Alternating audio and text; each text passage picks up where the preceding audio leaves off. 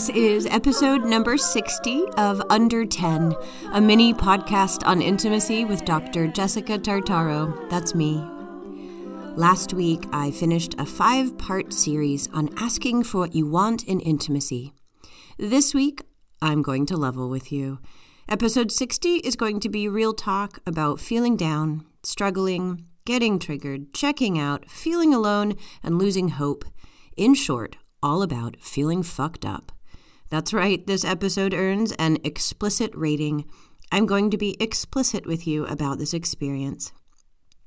First and foremost, from my perspective, there's one main problem with being fucked up. The problem is that we don't talk about it, or we rarely do. I know I don't share a fraction of my lowest times with my Facebook feed, but definitely share a high percentage of my best times, which is pretty much the norm.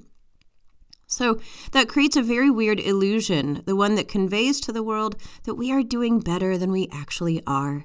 I guarantee if there was some social permission slip that said, okay, no one will judge you if you admit the kind of dark, down thoughts you think in your head, and we all made that post on Facebook on the same day, you would see your own most extreme despair reflected in others' thoughts and feelings. And then you could exhale and realize, oh, I'm not the only one. I thought I was. In an effort to help us dispel shame around our process, my intimacy coaching program essentially created that permission slip. During our training, we had a Facebook group with the title, I'm Fucked Up. It was a private group for the students where, when we were having our lowest days or felt lost in one way or another, we could post our experience and be seen, heard, and validated by the mentors in the program. I'm pretty sure I never posted on that page, but I needed to, and I never forgot that permission slip. In this time of global conflict, continued pandemic-inspired divide, and major consciousness shifts, I know a lot of us are looking for help, and a lot of teachers and guides are offering solutions. Let me make something clear. I don't feel I have big answers for you here, but I'm going to join you in asking a lot of questions and also admitting something to you. Lately, I have been seriously fucked up. Now, most people who know me know that when I'm wrecked, I will still show up for my clients and exercise and keep the house clean and eat well.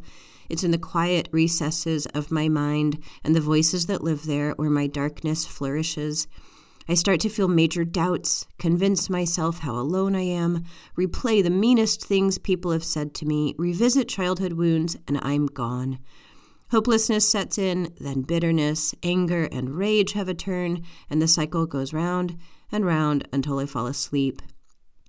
Sleep is usually my best refuge, in addition to all of the other things I attempt to soothe myself, and sometimes they help. In my toughest times, it feels like almost nothing does. So let me acknowledge here that I am someone people look to for support, and I have just told you, sometimes I feel I can barely support myself. What happens for you when you hear me admit this? There's this thing that can shift when people who we think have it together admit that they don't. Something about the way our brains organize goes from an all or nothing style of thinking to something more complex and nuanced. Something that allows for opposites to coexist.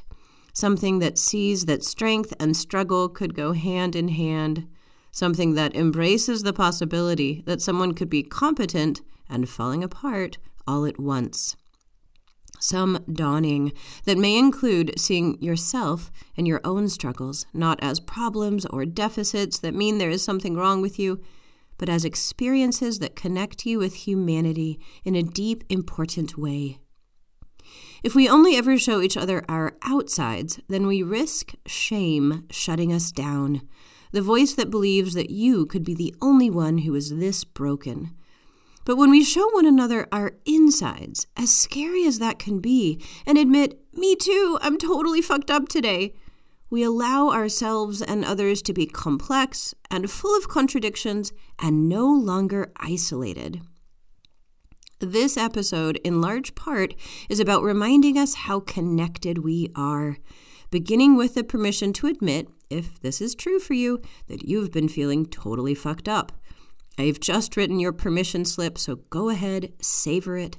The freedom to admit what's true and to say to the shame monster, nope, you don't win. Because if Jessica is fucked up and she's pretty cool, then I can be fucked up and still be lovable too.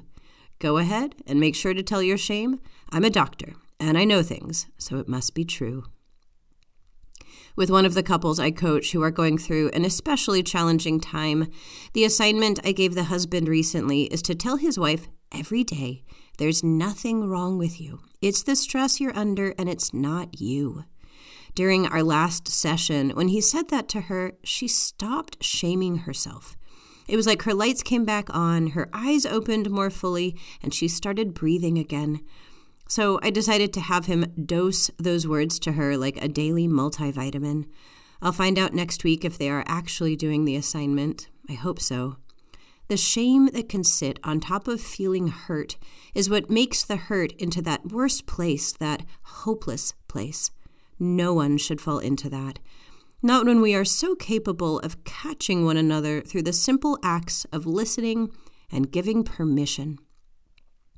Thomas Hübl is an author, teacher, and facilitator who wrote the book Healing Collective Trauma, in which he offers tools for all of us to heal collectively and individually. Thomas teaches that we are each part of the same global nervous system and also part of a global immune system. As in, we all have the capacity to feel reverberations of the same things that affected the people who came before us and the people who are alongside us too. That we are feeling something collective when we are in pain. It's not just ours, and it's not just us. This notion has given me solace and been another way that I have fought back my own shame at feeling down about my life and world events. The weight of what I am feeling is not just my own.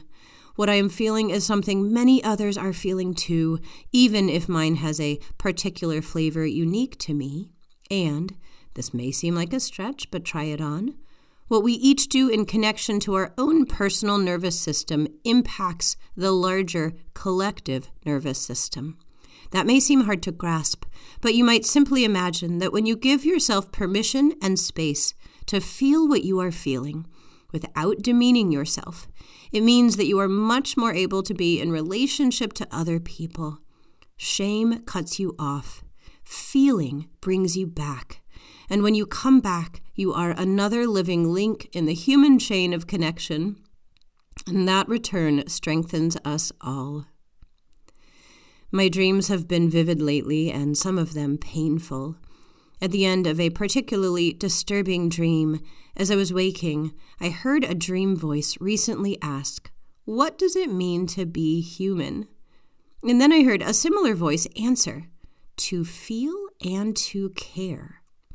Though the majority of the night my dream had been fraught, I woke grateful for the clarity of that voice and the power of that knowing. To feel and to care, it's a lot harder than it sounds. I think when we give ourselves permission to hurt and to be all sorts of fucked up, and to do that together, that we have a much greater chance of shifting from numbed by shame to feeling again. That's the care part. Thomas Hübl says that when we can feel, we are more able to be response-able, as in, able to respond to our worlds and even feel our responsibility to our worlds. I wish that capacity for all of us. For homework, share this podcast with someone in your life. Admit to them, I've been fucked up lately. Can you listen to this and can we talk about it? See what kind of honest, open conversations come out when you each feel that permission. Then write me and tell me how it feels. I'd love to hear from you so that I too know that I am not the only one. This is Dr. Jessica Tartaro with Under 10, a mini podcast on intimacy.